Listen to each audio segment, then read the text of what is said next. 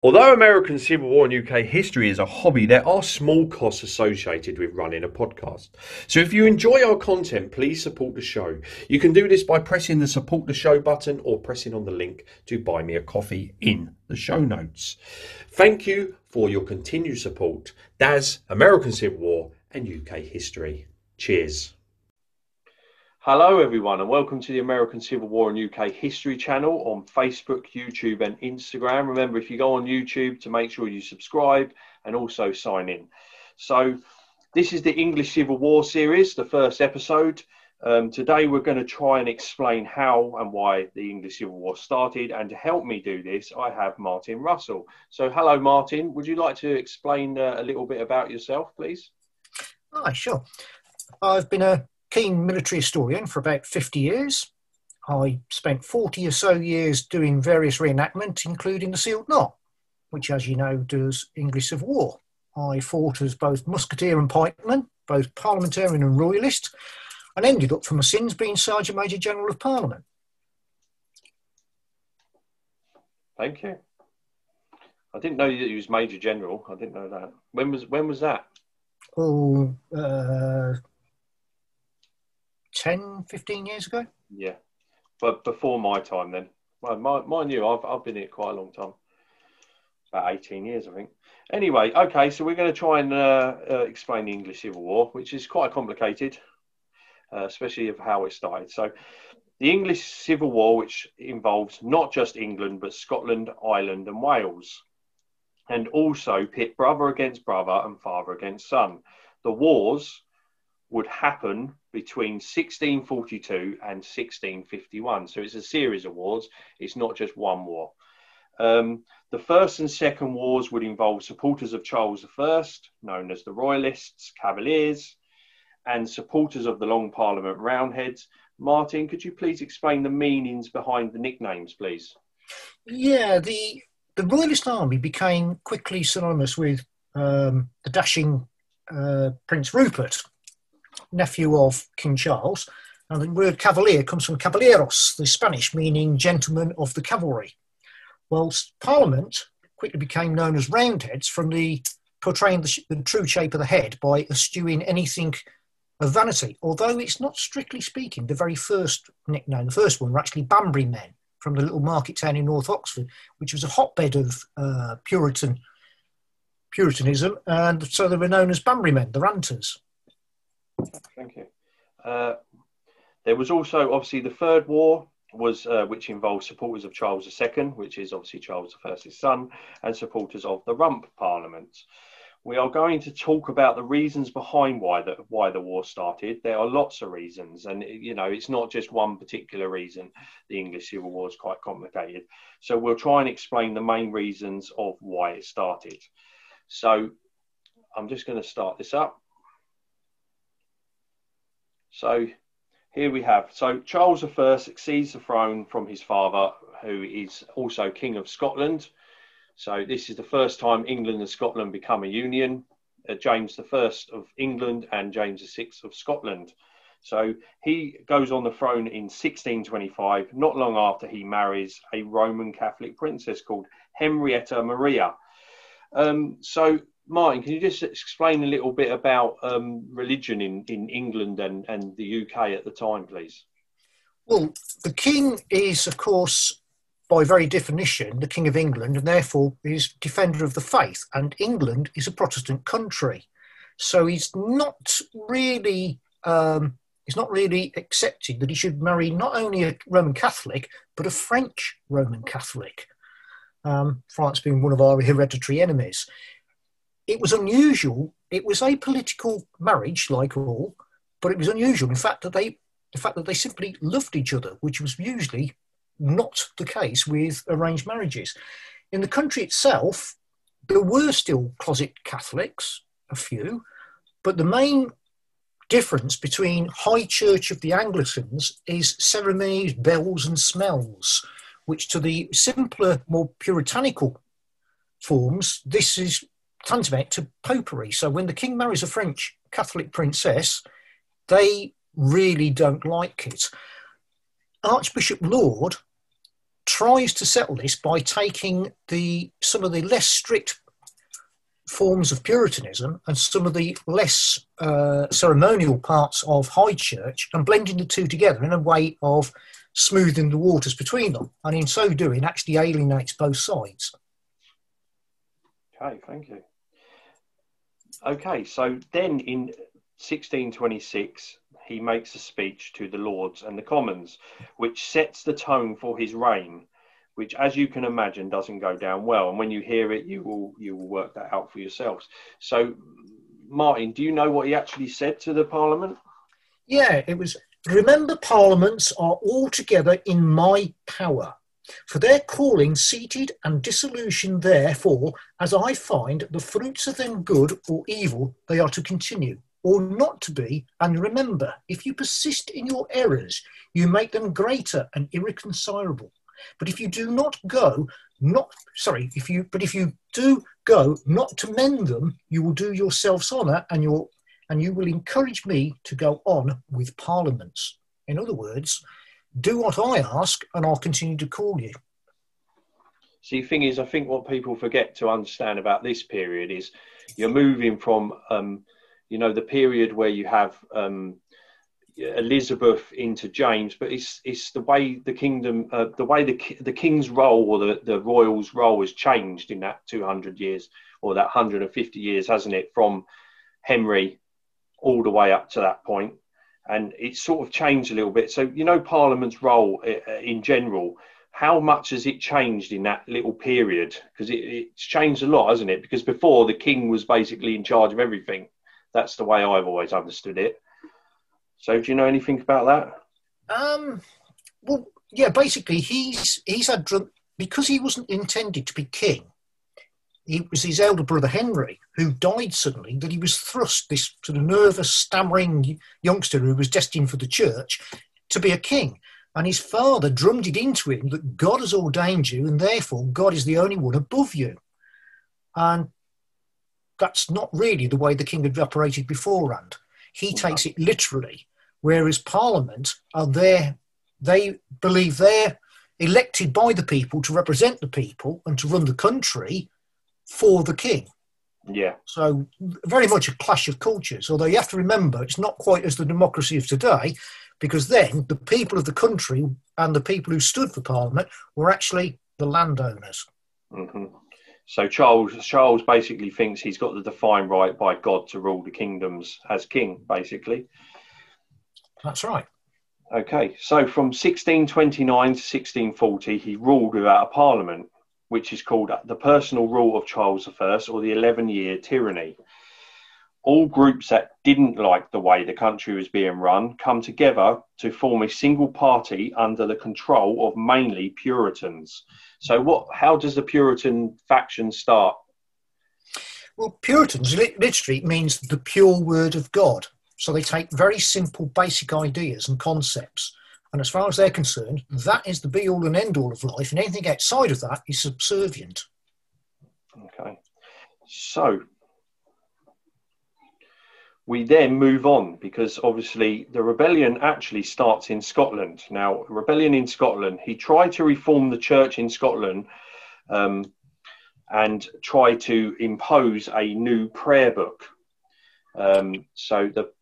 Explain a little bit about this prayer book, please. Well, it's called the Book of Common Prayer. What Laud tries to do when he writes this is to stress ceremony is sacred. And of course, to the Scottish Presbyterians, who are a bit like the English Puritans, ceremony was the last thing on their mind. What they wanted was the word of God, and that is it. They don't want the bells and smells and all the decorations and idolatry, as they call them. They want to be the word of God.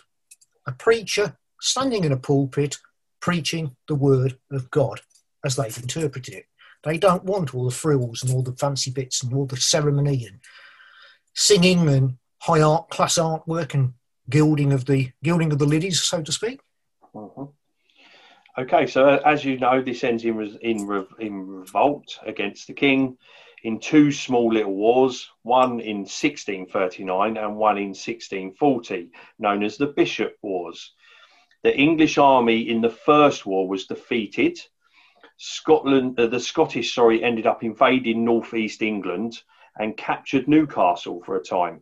After this, Charles is bankrupt and couldn't pay his army. Most of them desert. Charles did attempt to get the Scots back on his side. Remember, he is King of Scotland as well.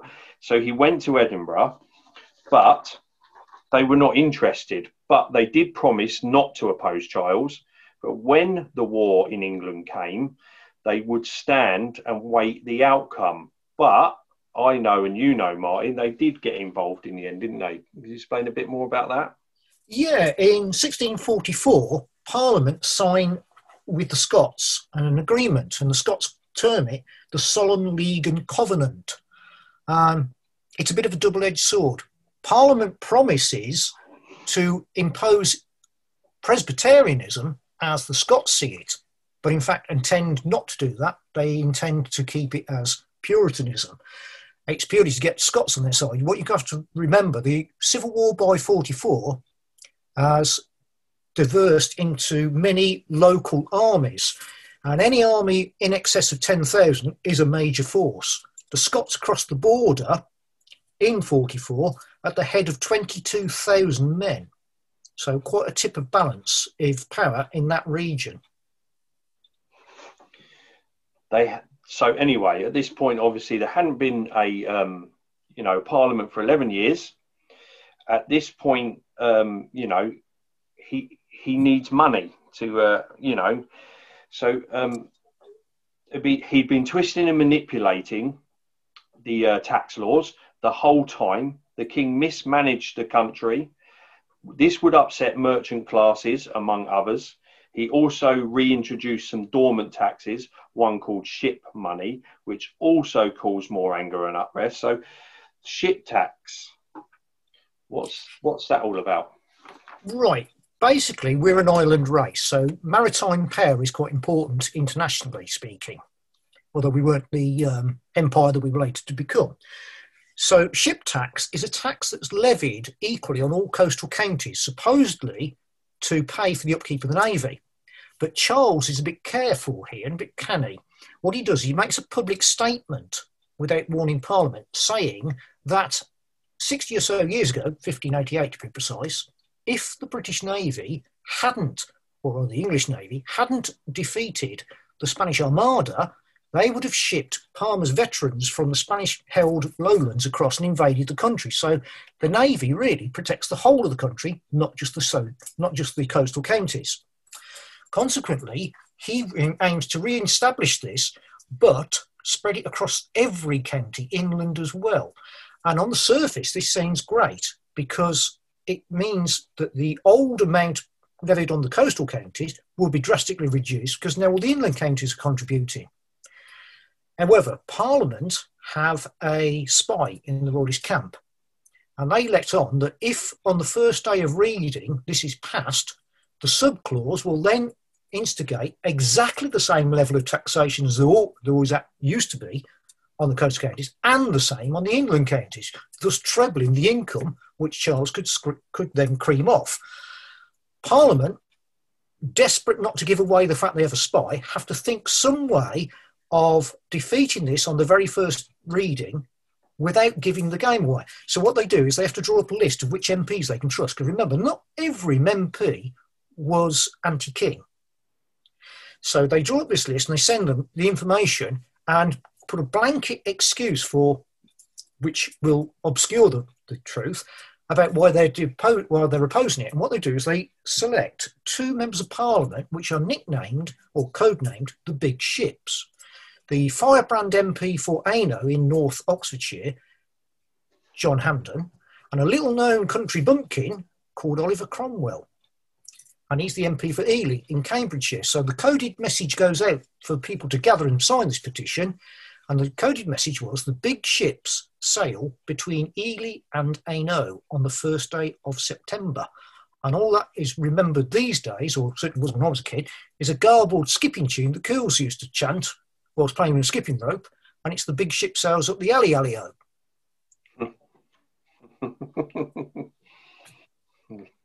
That's great. Anyway, so for the first time in 11 years, the king is forced to recall Parliament in the spring of 1640 because obviously he needs money for the second war, the second Bishops' War in Scotland or against the Scots. But because they hadn't sat for a long period, they had lots of grievances, as you can imagine. You know, they're getting quite frustrated at this point. They refused to give him any money, so he dissolves them again in May of 1640. He then later recalls them back again in November 1640, obviously, because he needs money again. Because I understand as well that he was quite extravagant, wasn't he? He liked spending money, like most kings. He did. In fact, he had one of the greatest collections of art at the time. Okay. This is called the Long Parliament. So this is the new Parliament coming in November 1640. And heading up this new Parliament is a guy called John Pym, who was elected to lead Parliament, set about by bringing in a set of laws to prevent the king from dissolving without the permission of Parliament, along with other things that the king didn't agree with. But all Parliament really wanted was reform in the way the Parliament was run by the king. So, again, you know, he's pushing his luck a little bit. Henrietta Maria, she does try to convince the king that he should be ruling without a Parliament. But in 1641, Charles reluctantly agrees with the terms and the new laws. And one of the laws being, what was that, Martin? What was the one of the laws, the main laws? All parliaments must be recalled no more than 3 years after the dissolution of their previous sitting. Okay, so because the Parliament couldn't directly take out their frustration on him, they took it out on the Earl of Stratford, Thomas Wentworth, by putting him on trial for treason. So during this period, he was the advisor to the king, wasn't he? So he was basically directly involved in pretty much most of what was going on in that 11 years, I take it, along with others. Yeah, he'd actually just been recalled from Ireland, and he gives some quite virulent statements about the treachery of Englishmen who failed to support their king whole soul and body, and this is the excuse they use to impeach him as a traitor. And of course, this forces the king. They actually force the king to sign a new bill on this, don't they? On this particular matter. Yeah, he's forced into signing the warrant for the arrest and execution of his friend Thomas Wentworth. It's the only way he can get the money he so desperately needs. And it's the one and only time he ever blames the Queen for the situation. The rest of the time, they are a marriage of lovers, which is, as I've said before, is very unusual for the period. Yes, definitely. And so he unfortunately meets his doom on the scaffold and gets executed. In November 1641, Parliament presents Charles with a list of 201 objections to his governmental methods, known as the Grand Remonstrance. That's a mouthful, isn't it? The Grand Remonstrance. Yeah. It is a bit of a mouthful, yes. Anyway, sorry, there's John Pym. I've gone on to the wrong pictures here. So sorry, this is the guy that Wentworth guy. I've got a bit behind on the loading the pictures up. Do apologise. There we go. There's a Grand Remonstrance. So this is a massive list. I've got visions of him, like in a film when they get the parchment and it rolls onto the floor, you know. Well, 201 separate objections. They really did mean to get some blood out of this stone, didn't they? They certainly did. Anyway, events start escalating very quickly now. And not only along with England, in 1641, Ireland also went into rebellion. What was that caused by? Religion, or it's basically religion? Yeah, both England and Scotland had started making what was called plantations or new settlements in Ireland.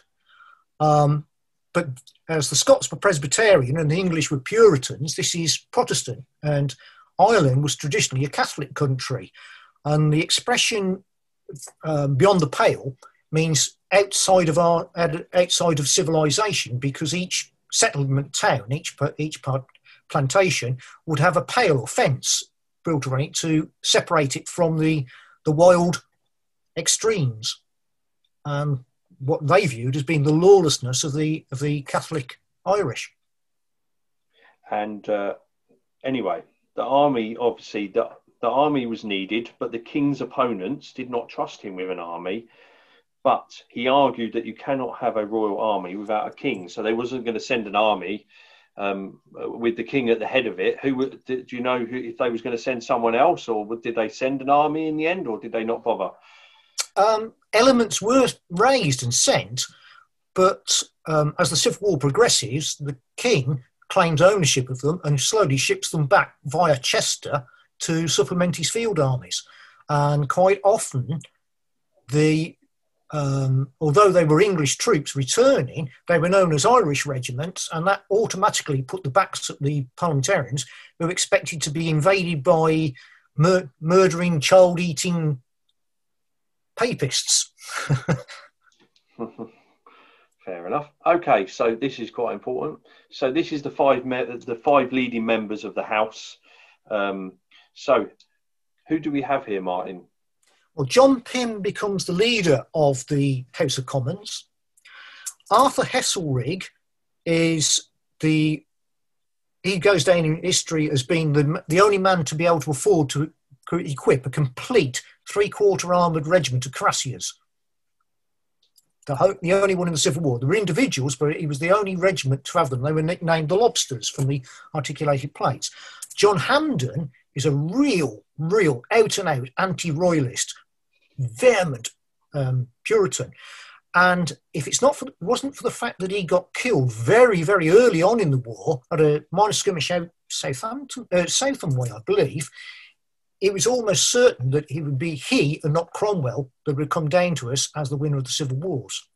William Strode, not quite so important. Denzil Holles, his main claim to fame is he raised a regiment that was so well disciplined, despite their lack of experience, that at Edge Hill, when 4,000 of Charles Essex's brigade of infantry and the 1,400 cavalry of Ramsay's wing broke, chased by 2,500 of Rupert's Roy's cavaliers, his regiment of around 800 calmly formed edge up, waited for them to dive round, and then reformed and carried on with what they were doing. Pretty astounding when you consider that apart from himself and a couple of his officers, none of them had ever been in war before. Okay, thank you. Okay, so on the 4th of January 1642, the five members who had been expecting the king to strike took their seats as usual that morning. At about 3 o'clock, they received word via French ambassador that Charles was on his way, and and they left the house and went into hiding. King Charles wanted to arrest them. He entered the English House of Commons, accompanied with around 80 soldiers armed with pistols and swords. Please explain a little bit more about this, please. Well, this was a severe breach of parliamentary privilege, and Parliament responded by announcing the King's order to the city to seize the five members to have no basis in law. It announced also that any person doing so will be guilty of a breach of privilege of Parliament and deemed to be a public enemy of the Commonwealth of the land.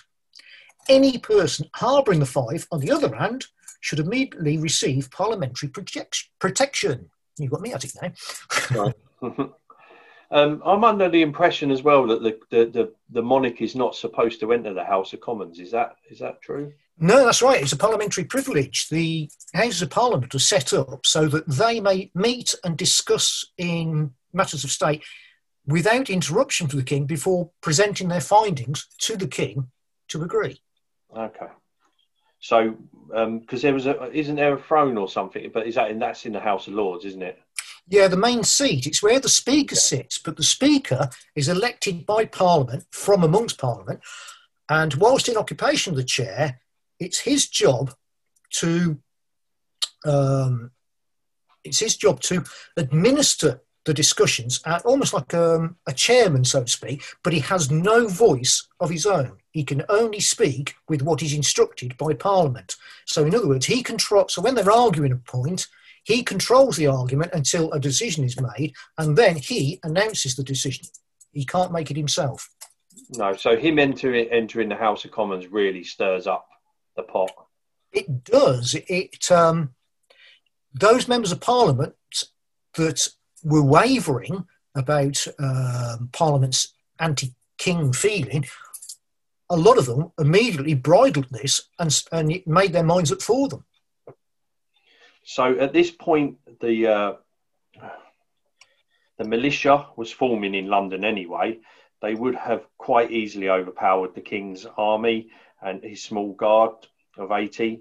He flees the capital, obviously fearing for his wife's life, obviously being Roman Catholic, and his children's lives. And they end up in York. And from York, the king then decides to send a small army out to Hull to collect weapons and ammunition, but they were refused entry to the city. In the summer of 1642, both sides spent the time trying to recruit. Now, what I didn't realise is a lot of the troops were actually volunteers. Yeah, well, you've got a mixture.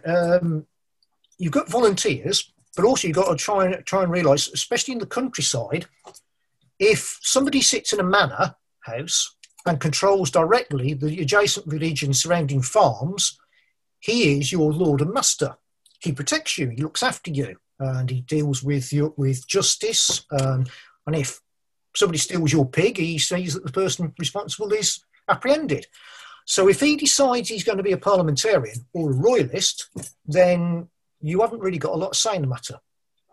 You become members of his regiment. Yeah. And so also, this is also a time of when the word is starting to be printed a bit more widely, isn't it? And leaflets, and obviously a lot more people are becoming, more literate. And propaganda. I know one guy. There was one guy called John Lilburne. Is it? Yeah. Yes. Leveller Lilburne. He writes loads of seditious, or what the royalists call seditious pamphlets, and gets put in jail several times. He even gets him put in jail by his own side for getting so carried away with some of his complaints. You don't have newspapers as such. What you have are broadsheets, which is basically, I suppose in modern terms, so you imagine a sheet of A4 folded in half, so you've got 4 small pages, or maybe just printed double-sided as 2 pages. That's your broadsheet. It's a broad outline of the news today, in my opinion. And they might be completely different to the bloke down the street who's also printing one and sides with the other side. Okay. So you get lots of exaggerations. Massive royalist army defeated by a few brave parliamentarians. And the other one goes, the host of the rightly king smashed the rebels. Okay. So lots of enthusiasm, lots of exaggeration, and you have to really take your life in your own hands by being found in possession of these if you were caught by somebody who didn't support the broadsheet you were reading. There's not a lot of enthusiasm, but with promise of pay, they managed to both convince enough men. How many men did they actually convince in the beginning? It's a little hard to say exact numbers, but it was carried out. It was carried out in a very haphazard way. At the time, you had what was then the period version of the TAs today, called the trained bands. So each large town or city would have a trained band regiment. Each county would have a trained band regiment. They were volunteers. So they provided their own, what they interpreted as military kit, so they'd be totally non-uniformed. They provided their own weapons, and their job was to meet one Sunday afternoon after church per month and practice their postures, in other words, drill. So that if there was a military insurrection or a foreign invasion, they could be caught, drop what they were doing, be called out and defend their town, city or county. And the militia you mentioned earlier in London trained bands actually had 13 regiments under Major General Philip Skippon. A lot of these trained bands in the country, though, were totally unreliable. They were gentlemen adventurers, merchants, tradesmen, and so on. And one Sunday afternoon a month was not really enough to give them anything. It was a hobby more than anything else, and impressing the women by how well they could drill and march in formation. So what most trained bands ended up doing is being called out by the first representative to get to them, be that royalist or parliamentarian, reviewed, promptly disbanded, their weapons confiscated and to go into your arsenal, and then those who you could would then be persuaded to be volunteers in the local regiment. So it was a source of weapons and equipment, really. The main way of raising men, though, was to give a commission of array. So if we take an infantry regiment, either the king or the parliament's representative comes to you as a landowner and gives you a commission of array to be a colonel of foot. A great privilege, but there's a lot of implications involved. It also means if you say yes, you are openly declaring your armed allegiance to that cause. If you say no, regardless of what your reasons are, you're automatically assumed to be equally exposed to the opposite camp. So you have to think very carefully what you said. And your commission, say you're for infantry, theoretically, you needed to find 1,200 men. You needed to find somebody who knew how to train them. You had to give them a coat. You had to keep them in shoes. You had to make sure they were paid and fed, or else they'd desert. You had to provide them with weapons. And yes, occasionally you would get a supply of powder. The rest of the time you had to keep it, otherwise they're useless. Yes, you'd occasionally get weapons given, but otherwise you need to find them, or else they're pointless. Yes, you might occasionally get issues of shoes, but without them they'd go home because they couldn't march without shoes. So you had to provide them, and the same with pay. You might occasionally get a pay chest, but the rest of the time you had to, or else they'd desert. And all this on the understanding that if our side wins the war, if your regiment does well and is still in existence, if you've done well in leading them and are still alive, when and if we could afford it, we'll see about compensating you. That's an awful lot of financial ifs to agree to. Mm-hmm. And anyway, so on the 22nd of August 1642, the king raises his standard at Nottingham. So just explain a little bit about this for me. Well, he ceremonially raised it to say, I am here, I am the king, this is my country, I am your king. Rally here, let us rid the nation of all these rebels. And everybody cheered and raised glasses and drunk a salute.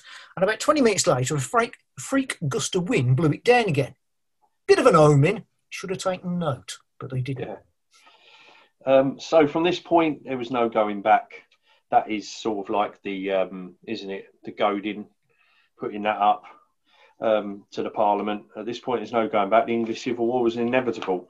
And no matter what anyone did, it was going to happen. I must mention, obviously, I didn't mention Oliver Cromwell. You had mentioned Cromwell a little bit earlier. I just want to know about his involvement at the beginning, because he's in Parliament at the time, isn't he? But is he involved in the background? No, not at all. He's a minor landowning farmer who was actually on the verge of selling up and emigrating to the Americas, the New World. And he's persuaded to stay behind. He's one of many MPs. If you see things like the wonderful film, Cromwell came out some years ago. Great cast list, great casting of the characters, just the way you read into them. But the bits about him giving orders to Colonel Hampden at Edge Hill is complete rubbish. He was a captain in charge of 40 men, and that was it. Whereas Hampden was in charge of 4,000 infantry and many troops of cavalry, Cromwell's been one of them. It was Hampden, as I said earlier, who would inevitably have been the kingpin of the Parliament cause and successor of the Civil Wars if he hadn't died so early, leaving space for somebody later, Cromwell in this case, to step in. So he basically steps into his shoes then, basically. I didn't know that. Okay. Yeah, not straight away, but yeah, he fulfilled that destiny that Parliament would succeed. Okay. And this is the first. So yeah, and the first big battle of the English civil wars would take place in October 1642 in a peaceful Warwickshire countryside, a place called Edge Hill, and that's for another day. So we will discuss that at another point, because I know you've done a lot of research in that, haven't you, Martin, with a fellow friend of I yours? used to live at Kyneton, just down the bottom of the hill. So 30 odd years of walking those bits you can get to, because there's a great big ammunition dump in the middle of it. But yeah, lots of research and lots of interesting differences between the two sides. Okay, cool. So, like I said, guys, this is our first video of the series. Hopefully it was informative. Anyway, Martin, thank you very much for coming to explain a few things to me and everyone else. And thanks a lot. And remember, guys, if to subscribe to the channel, and if you like the video, like it, and obviously leave a little comment. And hopefully we'll see you again soon. Thank you very much.